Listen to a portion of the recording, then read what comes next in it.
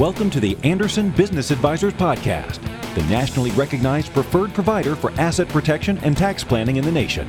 This show is for investors and business owners looking to save on taxes and build long-term wealth with Toby Mathis, an attorney, author, business owner, and a featured instructor at Anderson's Tax and Asset Protection event held throughout the country. Enjoy the show. Welcome to the program. Mike Consul here, your host. We're going to talk taxes, a subject most of us are pretty uncomfortable with, not only because we don't like being separated from our money, but we have a tax system in this country that's really kind of deplorably complex, which is why guys like Toby Mathis are around. He's going to be our guest today. We're going to have a conversation around taxes and around, how the rich get richer, how so many of us maybe overlook the opportunities to maximize our investments, the return on investments, because we're not thinking in terms of tax efficiency and what have you. So Toby Mathis is with us. He is a barrister, as the Brits would say. He lives in Las Vegas, Nevada, kind of the winner-take-all sort of town. The house wins. That's kind of like taxes. It's almost like you'd expect a tax lawyer to live in Las Vegas because it's when you walk in the door, the house wins. Basically, okay, the government wins. We collect the taxes. However, as we've heard even the President Biden say, there's all these major corporations that pay no taxes at all. There's a lot of rich people who pay no taxes, even some ex-presidents, or maybe a ex-president we won't mention. So it's an interesting subject, and one that we're going to delve into in terms of what's possible. Let me tell you a little bit about Toby Mathis besides his whereabouts. He is the founder of Infinity Investing Workshop and Anderson Business Advisors.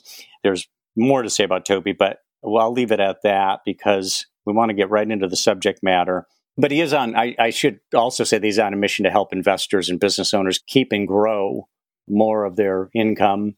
And what tax lawyer isn't trying to do that? But Toby's quite accomplished at it, apparently.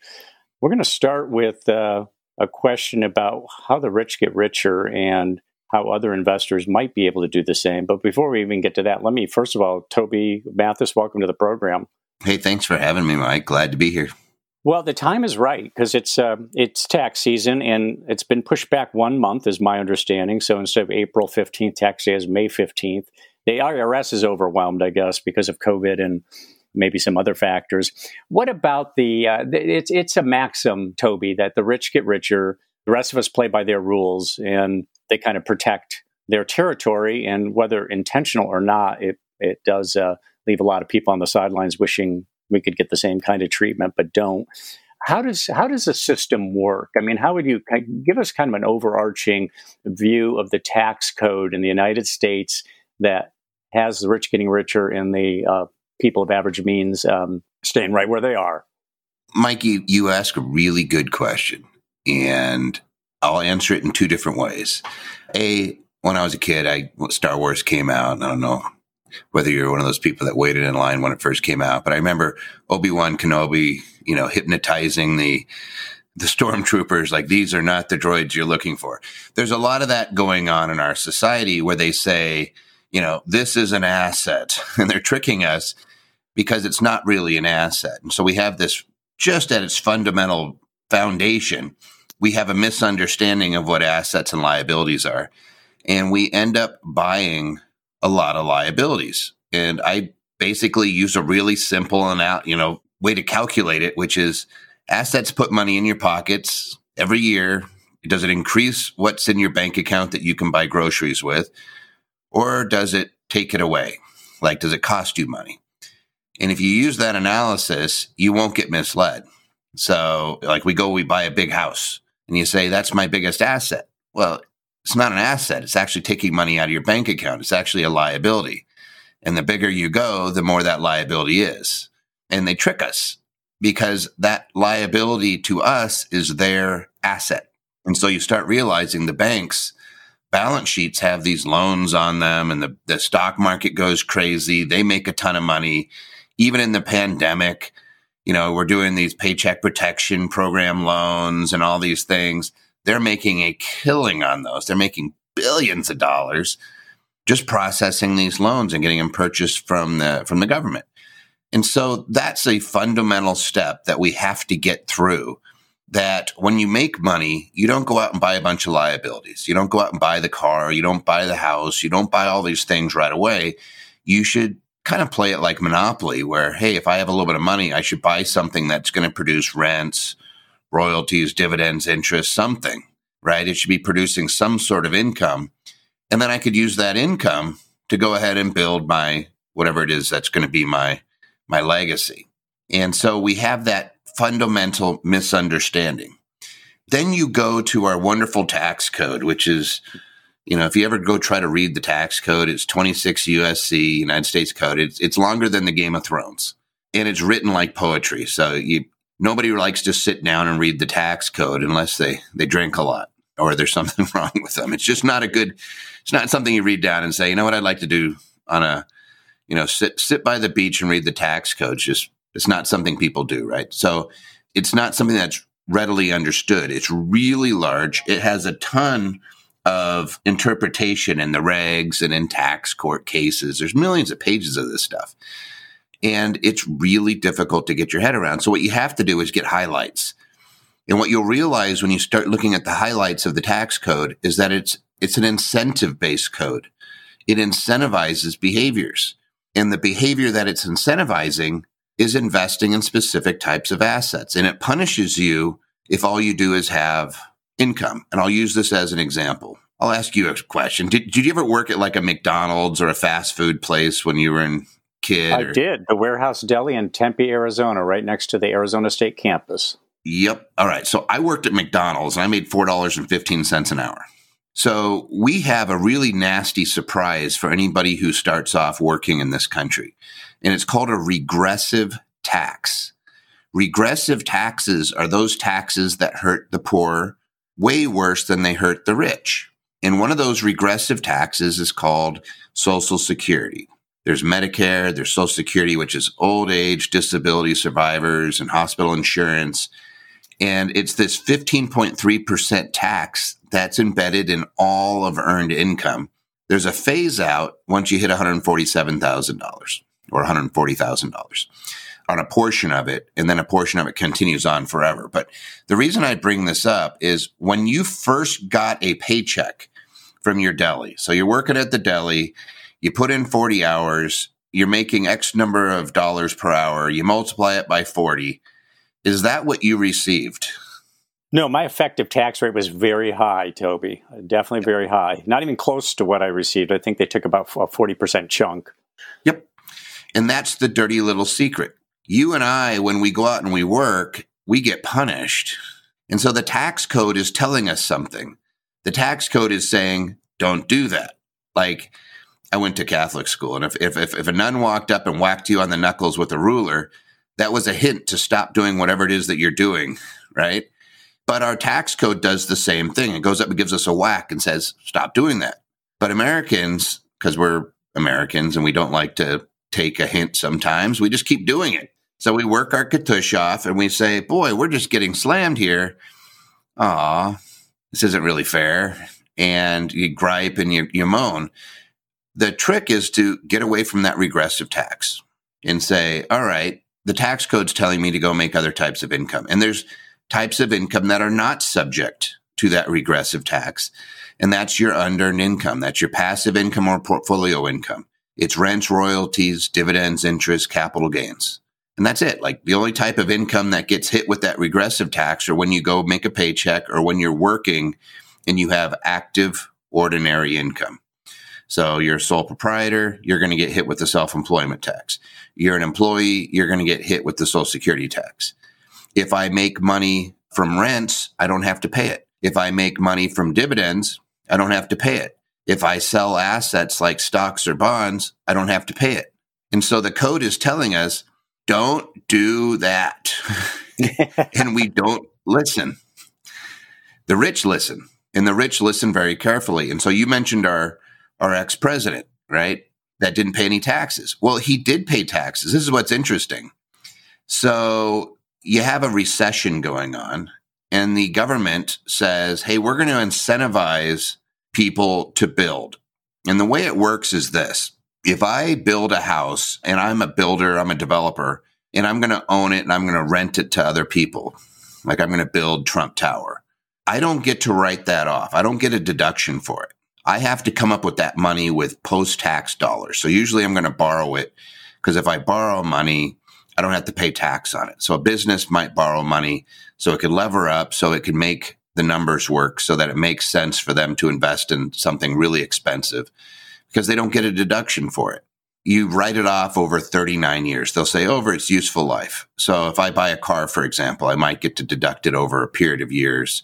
If I buy a computer, it might be 5 years. If I buy a building, it might be 27 and a half years or 39 years, depending on how long or what type of building it is, if it's residential or non-residential. So the code basically says, here's your incentive, and you have to kind of work within those parameters. So during the recession, Congress got together and said, hey, we're going to accelerate that. You can write off a whole bunch of that building that you built. And not only are we going to give you a deduction this year, but if you have too much deduction, we're going to let you carry it back and get back money you've already paid. We're going to let you take that loss and carry it back to previous years where you had income. And we're going to let you wipe that out and get paid back any taxes you paid. And that's essentially what happened with the president is he's building this big tower. And they say, not only can you accelerate, instead of writing this off over 39 years, you could take a whole bunch of that building and write it off in 1 year, even though you borrowed to build it. So you're going to get, let's say, $100 million deduction, and you can carry it back. And if you paid tax on $30 million 5 years ago, we're going to let you go back and wipe that out, and we're going to give you back the taxes you paid.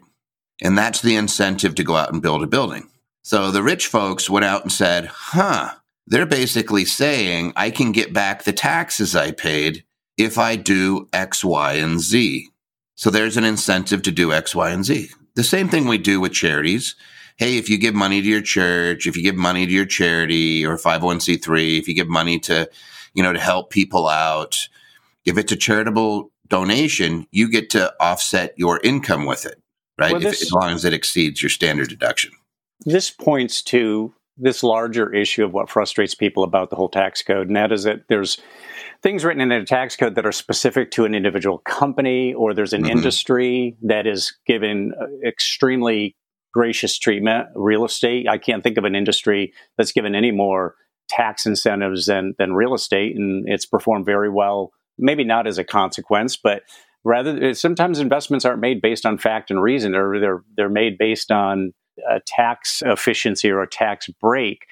Every once in a while, somebody comes along with the idea. In fact, it happens almost every election cycle. Let's have a flat tax rate, 22.5%. Everybody pays. There are no deductions. The effective tax rate for everybody is the same. You get 1% of your income can be given to charity to lower your taxable income, and that's it. There's nothing else. So now we have what? A predictable tax rate, so companies know what they're going to pay, and there's no gamesmanship about it. But then you have the people on the one side talking regressive tax. For the people who are lower in the income scale, this is a regressive tax. Then you have a lot of, I don't know, I would guess, you tell me, check me on this. I think there's a lot of wealthy people who say they're in favor of a simplified tax or a flat tax. But the truth is that if it really looked like it was going to pass, they'd flip because it's like, hey, look, I'm only paying 9% a year. I'm going to have to pay 22.5% a year if we take all my deductions away. It goes like this. If I have an incentive to invest in companies because dividends are tax favored, like right now in the United States, dividends are taxed at your capital gains rates. What a lot of people don't realize is the poor pays zero. Their tax rate on capital gains is literally zero. If you're married filing jointly and you make less than $80,000 a year, your long-term capital gains rate is a whopping zero. So these incentives, if you took away that incentive, then you'd take away the desirability to purchase those companies and you'd see the stock market start to falter, right? You'd see less people want those companies because the dividends are not tax advantaged anymore. And you'd see a correction in the market. Rich people hate that because this is what's crazy. The top 20% owns almost 100% of the stock market. So if you look at the top 20% of U.S. earners, it's more than 90% of that stock market is owned by them. And so when you start floating the idea of a flat tax and hitting that, and they say, wait a second, you could cause my biggest asset or one of my biggest assets to lose value because it's less desirable. Yeah, I don't think that's going to pass. So we're living with the tax code we have. So this could be instructive. Here you are, a tax attorney. So I would be curious, and I'm sure our listeners would be curious about your portfolio, without getting into all the specifics, the sorts of things that you're invested in, because I would imagine that your portfolio is tax optimized to the hilt. So what could you say about your portfolio that they can think in terms of, it would be a good idea for me to take a lesson from this or to replicate it, because a tax attorney invests in things that bring home the bacon or keep more of the bacon in the fry pan rather than going to the government. Talk a little bit about your portfolio just in general terms. I can give you very specific rules that I use.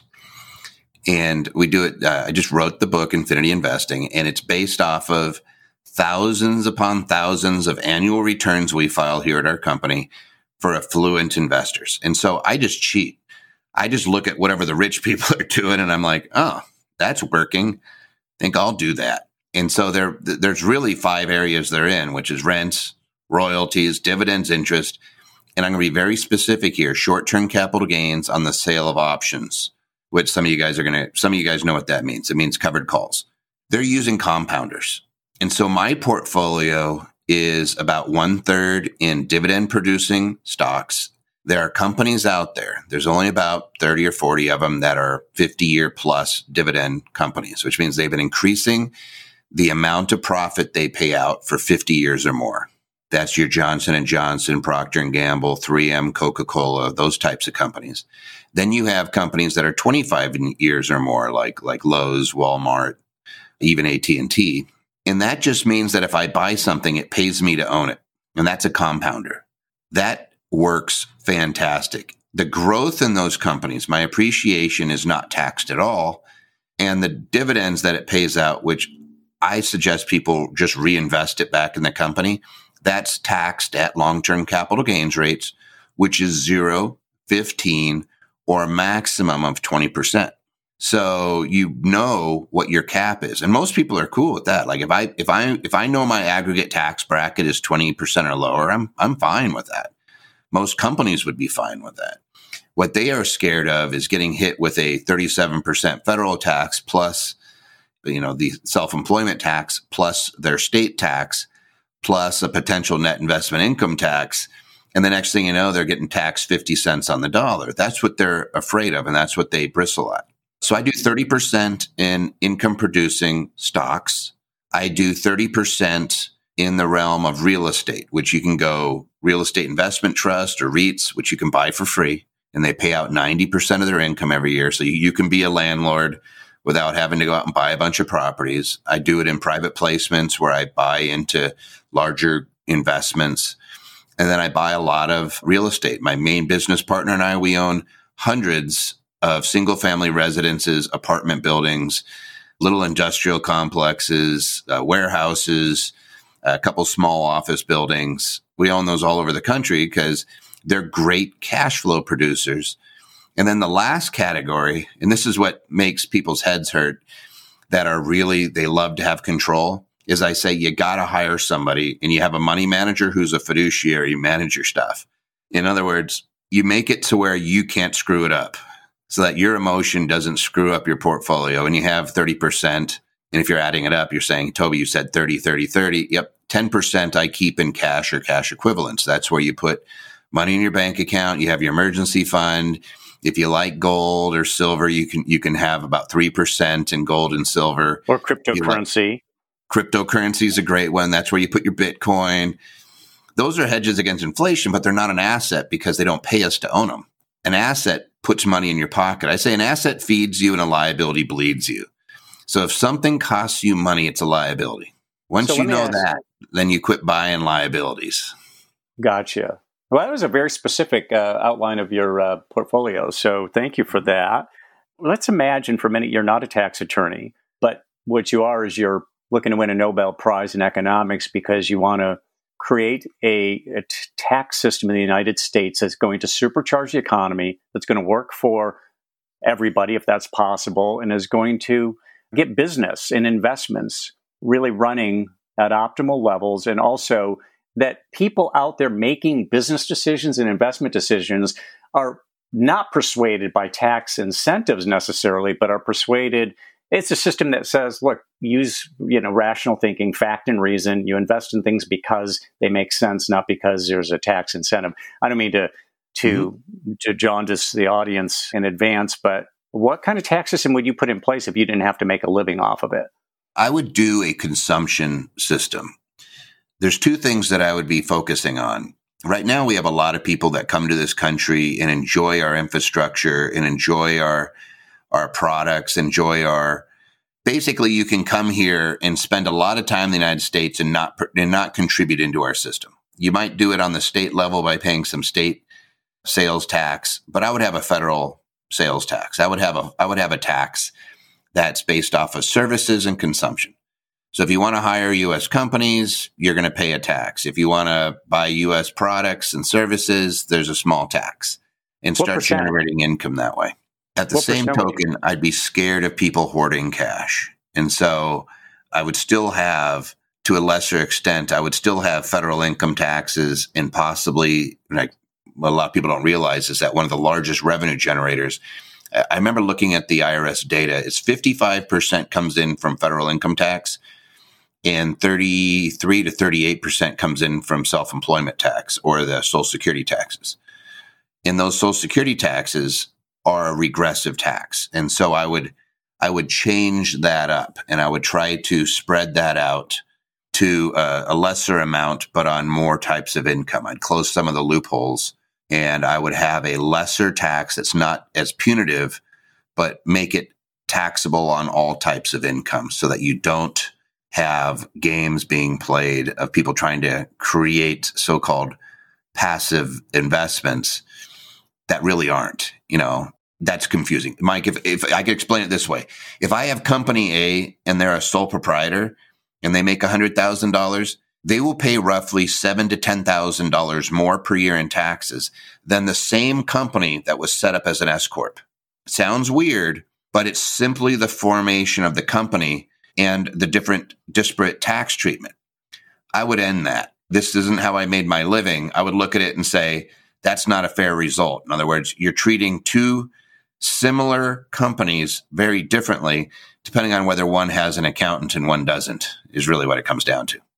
How do you think the tax code is going to change during the Biden administration? I mean, he's already signaled some things, but there's an awful lot of people who say, we're going to end up paying higher taxes. Even if we're of moderate income, the tax increase is going to hit us. It's supposed to only hit people, and check me on this, I think he said 400,000 household income or higher.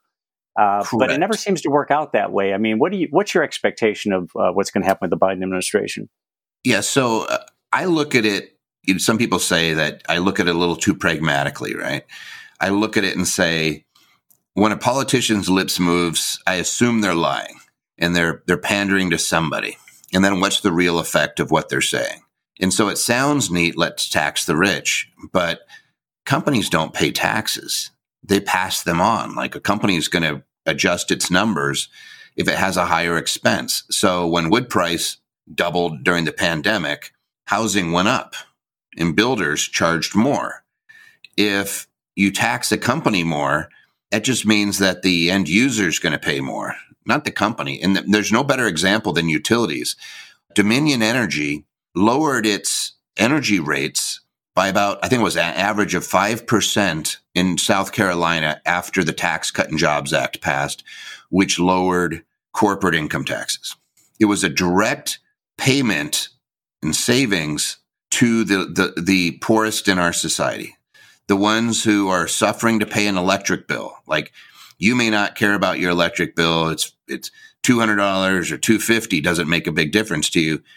But to somebody else, that may be whether they're able to eat. If they're lower income, that's a big difference. When they increase the corporate tax rate, if they do, which is Biden has proposed to raise it by roughly 30% from 21% to 28%. If they do that, your utility bills will increase as a matter of course, because utilities are a function of regulation. They're going to have to increase because their expense just went up. They have to pass that on to the consumer. And I think that you're going to see that widespread. All of a sudden, you're going to see all those benefits erased. That's not to say that I wouldn't necessarily raise it. I would just say, understand walking in that that's a regressive tax increase. I do not like regressive taxes. As a tax professional, there's a lot I can do for my clients to lessen the burden on certain types of income, like real estate. You said, I have 3 or 4 choices of how I could avoid taxes with real estate. I have nothing I can do with a regressive tax. I could just say, don't work as much, don't use as much energy. Yeah, sit in the sweat or sit in the trees for a while. Yeah, below that.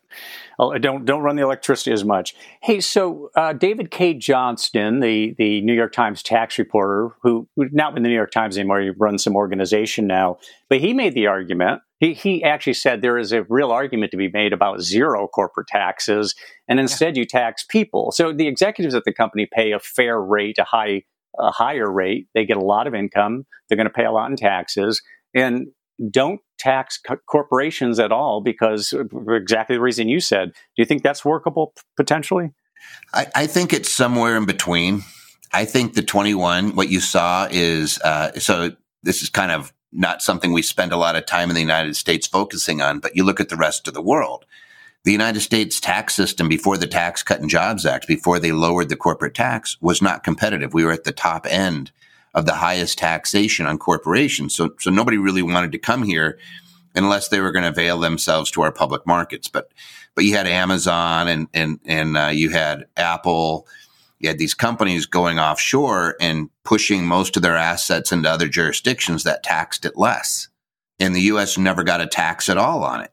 And so the Tax Cut and Jobs Act lowered the worldwide income tax. They started talking about having an alternative tax.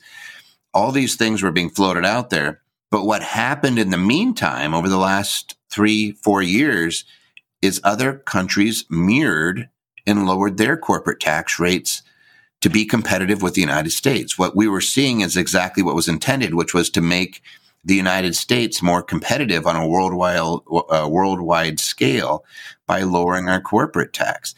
If we lowered it further, I would just want to see what the effect is.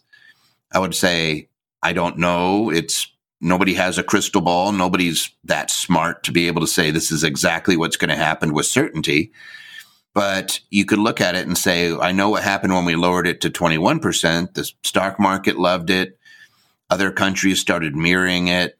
I think you had 9 of the largest economies lower their corporate tax rates as a result to keep up with the United States. And you saw a lot of growth worldwide. I don't think that's a bad thing. I look at that and say, that's a pretty good thing. Now, it did push a lot of wealth into the hands of very few. You have a big problem in this country with the rich getting richer.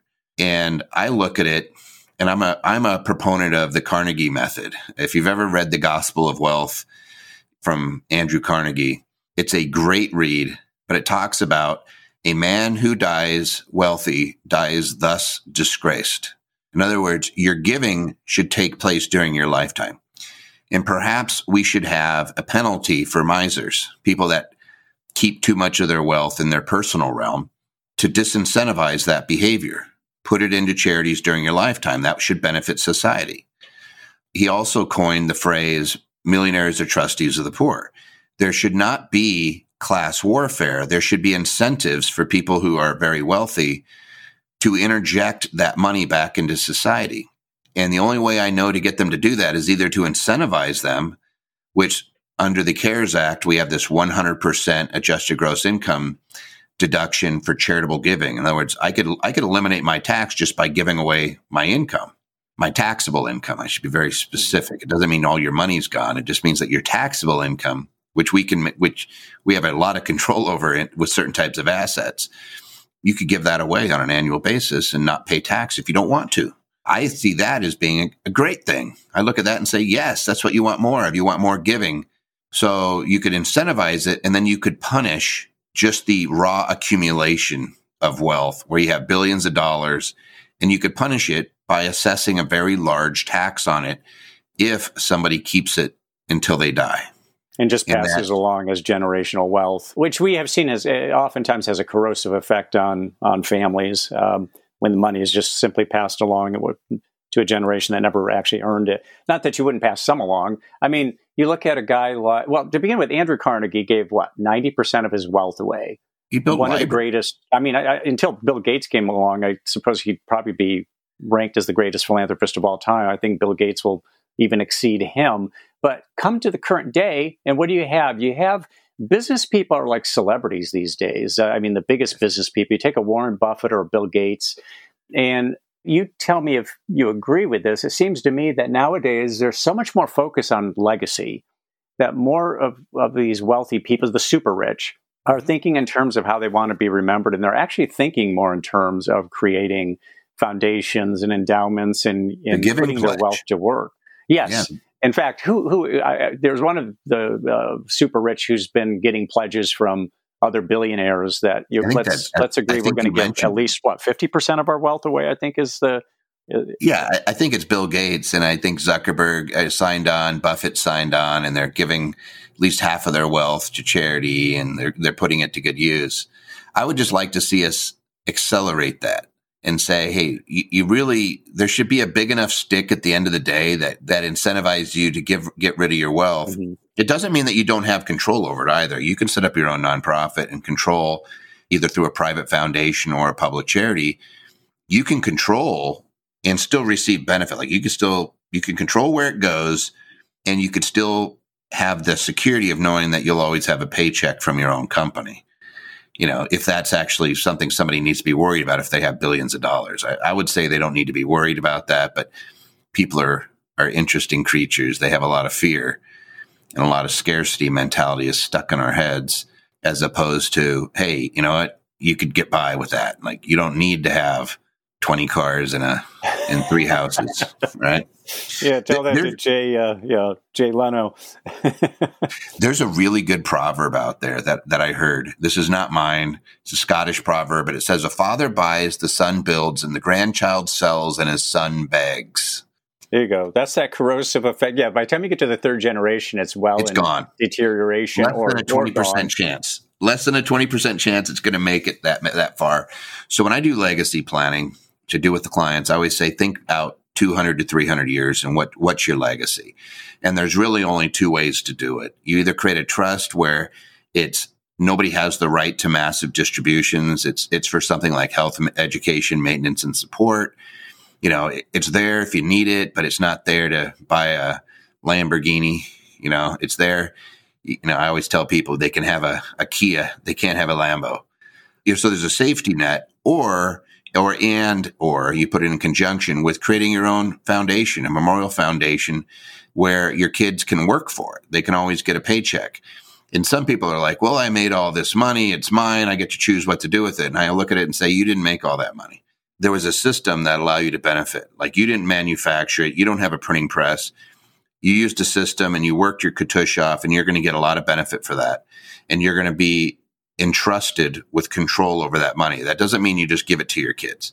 It's usually one of the worst things you could do to people is give them money when they're ill prepared to handle it and don't respect it. And then you see these entitled rich kids that do horrible things. And it's because they never learned their lessons. Like they didn't have to do it themselves. And I think they never truly appreciate it. And that's not a good steward. Like some of them, mm-hmm. I don't want to paint them all with the same brush, but I'd say that that's an issue. And as a society, we should decide whether we even want that issue to exist. Right. Well, and there's also the proverb about there's nothing worth having that you didn't earn. That basically yes. you don't really feel good about anything if you haven't worked for it in some fashion. If it's just handed off to you, it just doesn't. You just hit one total different topic, Mike. But I worked in the Academic Research Center at Seattle University School of Law when I was going through there. It's one of those things that we have going on in our society where you have these social programs, everything from affirmative action, et cetera. I'm not going to get controversial on this. I'll just say that one of the biggest problems of giving something to somebody who feels they did not earn it is that they feel like they didn't earn it.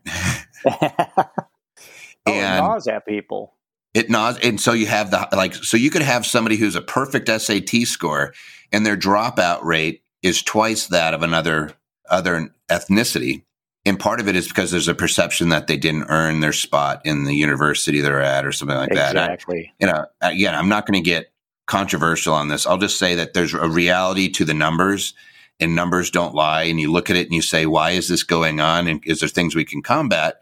I believe you hit the nail on the head that when somebody does not feel like they worked for it, they oftentimes don't feel entitled to it and almost like they resent it. And it creates a corrosive effect where they treat the money with disrespect. They treat the wealth with disrespect, and they're not a good steward of it. And what you really want is to make sure that money is put to good use. If somebody's good at making money, there's somebody who's equally not good at making money that's going to need help. That's why I always say, Carnegie was right on when he said millionaires are trustees of the poor. I always say, because some people can't make money. Some people, it just flows right through their hands no matter what. We've all met them. Right? Yeah, and there's certain people, like Warren Buffett's one that he says, I just love making money. I have a knack for it, and I love making money. And he's also a guy who said, another $100 million to me isn't going to really change my life, but that $100 million can significantly improve the lives of a lot of other people if I handle it properly. So yes, along with being this, as Carnegie said, stewards of the poor, there's also, I don't remember who the guy is, but he basically just said that obviously we don't take money with us. In the end, but he said it never really belongs to us. It's like the bloodstream in the body. It circulates. It never really belongs to any of us. We have possession of it temporarily, but that poverty mentality that you talked about, I don't know if you use that exact phrase, but an awful lot of people, this kind of disaster day mentality, the same thing that encourages people to have an entire shed full of weaponry, because when the what hits the fan, I'm going to be here with my military assault rifle. It plays out also in the same fashion, in a different fashion, I should say, with people who accumulate and they hoard money because they're just convinced that the system's going to collapse and I have to have something hidden somewhere. Yes.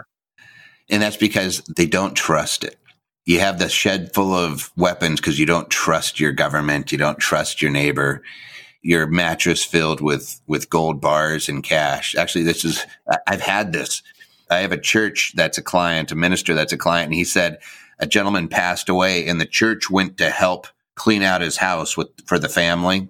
And so they volunteered, and he goes, the mattress he had was so heavy. So there's 4 guys trying to carry this mattress, and they go, this is not normal. And they put it down and it goes clink. The mattress was stuffed with cash and gold bars. And I said, did you have a moment of thinking that they had donated everything to the church? Like the mattress was going to, did you just for a second think, wow, we just hit it rich? Yeah, there you go. He goes, no, they told the family, but there was hundreds of thousands of dollars in this mattress, and this guy was sleeping on everybody. He just lived in a small house. He didn't live large, but he definitely had a fear of running out. And there is that scarcity thing going on.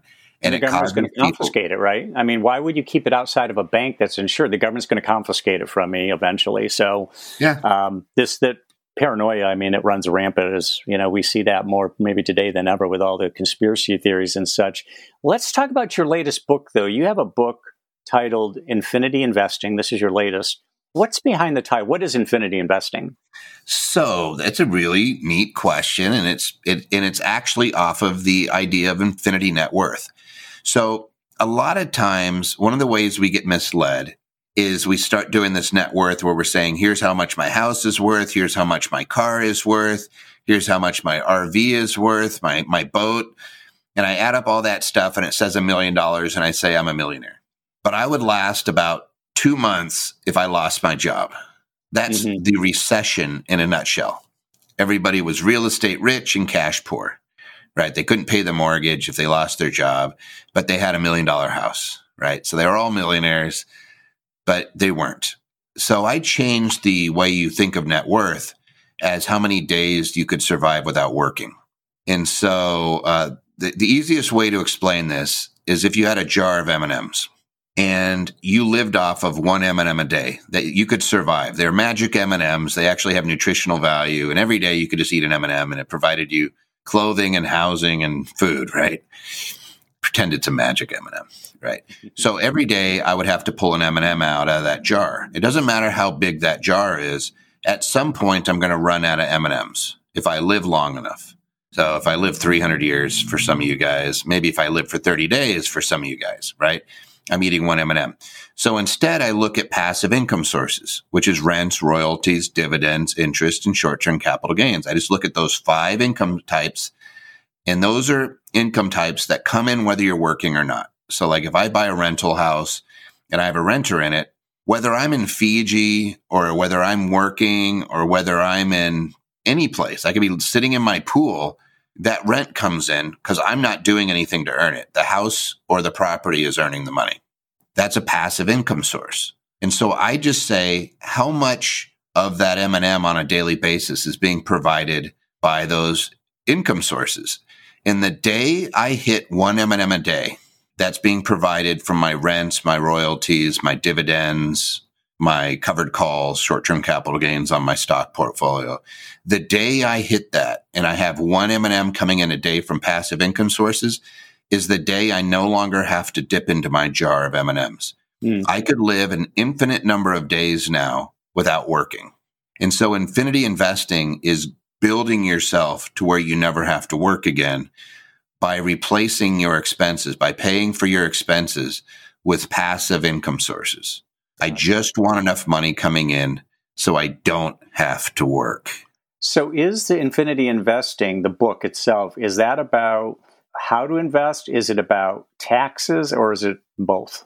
It's really how to invest and how to build up that net worth. And I built it by looking at the tax returns of all my Richie Rich clients, right? I look at the people that are successful, and just keep in mind, I'm sure you were busy during the 90s. We were busy during the 90s, and we were there when the tech bubble burst. We were there with 9/11. We're there for the recession. There's some people that didn't miss a beat through any of those. During the pandemic, their wealth increased. They were never sweating it. They all do the same things. And it's that diversification. I actually stole that diversification model from the Yale model, which is used under the Yale endowment. Very famous model where you're diversifying out into different areas so that if the real estate market crashes, it doesn't hurt you that much. You can wait it out. So do you like the Yale endowment? Now, it's different when you're an individual, but would you say 50% of your portfolio is illiquid? I would say that probably less than that. Like, again, it's a third in the real estate side, but a lot of that is still liquid. So in my portfolio, my personal portfolio, I would say it's probably, you're probably around the 50%. It's a little bit of liquid, but it's compounding. It has compounders. And compounders is the secret to Buffett's success, by the way, is he was smart enough to figure out that you don't buy a house and just hope it goes up in value and just leave it sitting there. You generate income off of it by renting it. In the stock market, you don't just buy a stock and hope it goes up. You want to be paid profits while you're holding it. And then you can compound that by selling the right to somebody else to buy it from you at a higher price. And you could do that on a weekly or monthly or quarterly basis and generate additional income. You do those things and you have a nice income stream coming in regardless of whether the company goes up, down, or sideways. So you brought up Andrew Carnegie. You've talked about legacy and so on. What will your legacy be? What's your game plan for your legacy? Where do you want to make an impact after retirement or after you enter immortality? I'm doing it right now. So it's kind of funny. I talk about this with my wife and quite often with one of my business partners too, is we always talk about, we have more coming in off of just our rentals than we need. Our company, we have 350 employees. We want to be at a certain level, but it's a profitable company. We have more than we need. And so we always talk about blending in our families. My daughter's going to med school now, or she will be in the fall. And I always look at it saying, kiddo, you never have to worry about money. I never want you to worry about money. What I want you to worry about is helping people and finding out what brings you happiness. And it's really hard to be miserable when you're helping other people. So my legacy would be to encourage people to step outside that comfort zone and take that leap and build wealth and create family legacies to where it's not this kind of this greedy, I can't wait for grandma or grandpa to die because I'm going to get an inheritance, but it's a well thought out legacy. And I'll use a great example. I was creating an estate plan for a couple, and they said, we love traveling outside the United States because it gives us such a different perspective. It's hard to be greedy and like we don't find ourselves getting into the arguments with people that we normally see with Americans when you go to other countries constantly. And they said it just gives you a different perspective on things. So we want to gift that to our family. So we created a legacy for them, and they're not hugely rich. What they do is that they got some life insurance so that when they pass, it's going to help fund this. And they have some assets too, and hopefully they're going to keep building them. But all they wanted was to sponsor their family members, their descendants, to leave the country on a vacation to go visit a different country every year for at least a week.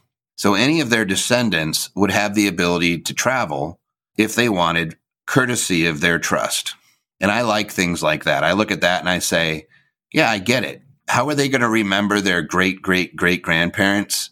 They're going to remember these are world travelers. These are people that appreciated other cultures, and they want you to go do other cultures and appreciate other cultures. That's a heck of a legacy. If somebody had done that for you, if somebody had done that for me, I know I would have been flabbergasted. Yeah. There's no better education than traveling and seeing how other people live. And and also, I've done enough to where you see that people are people wherever you go, but you also get a new appreciation for the society you live in, depending on where you travel. If you go to Western Europe, they have a great lifestyle. But if you go to, South America, Central America, or I remember a friend in college he had traveled to Germany, and he actually got to cross over into East Germany.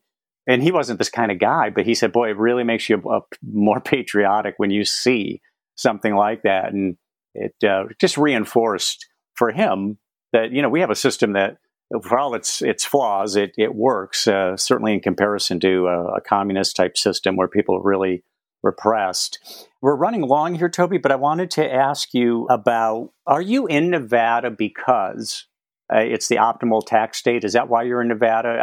I know it's very low on taxes. Is it the best state in the country? Say you were advising somebody who's going to retire. You want the best tax situation possible. Is it Nevada? Or for an investor, is it Nevada? Florida or Texas, honestly.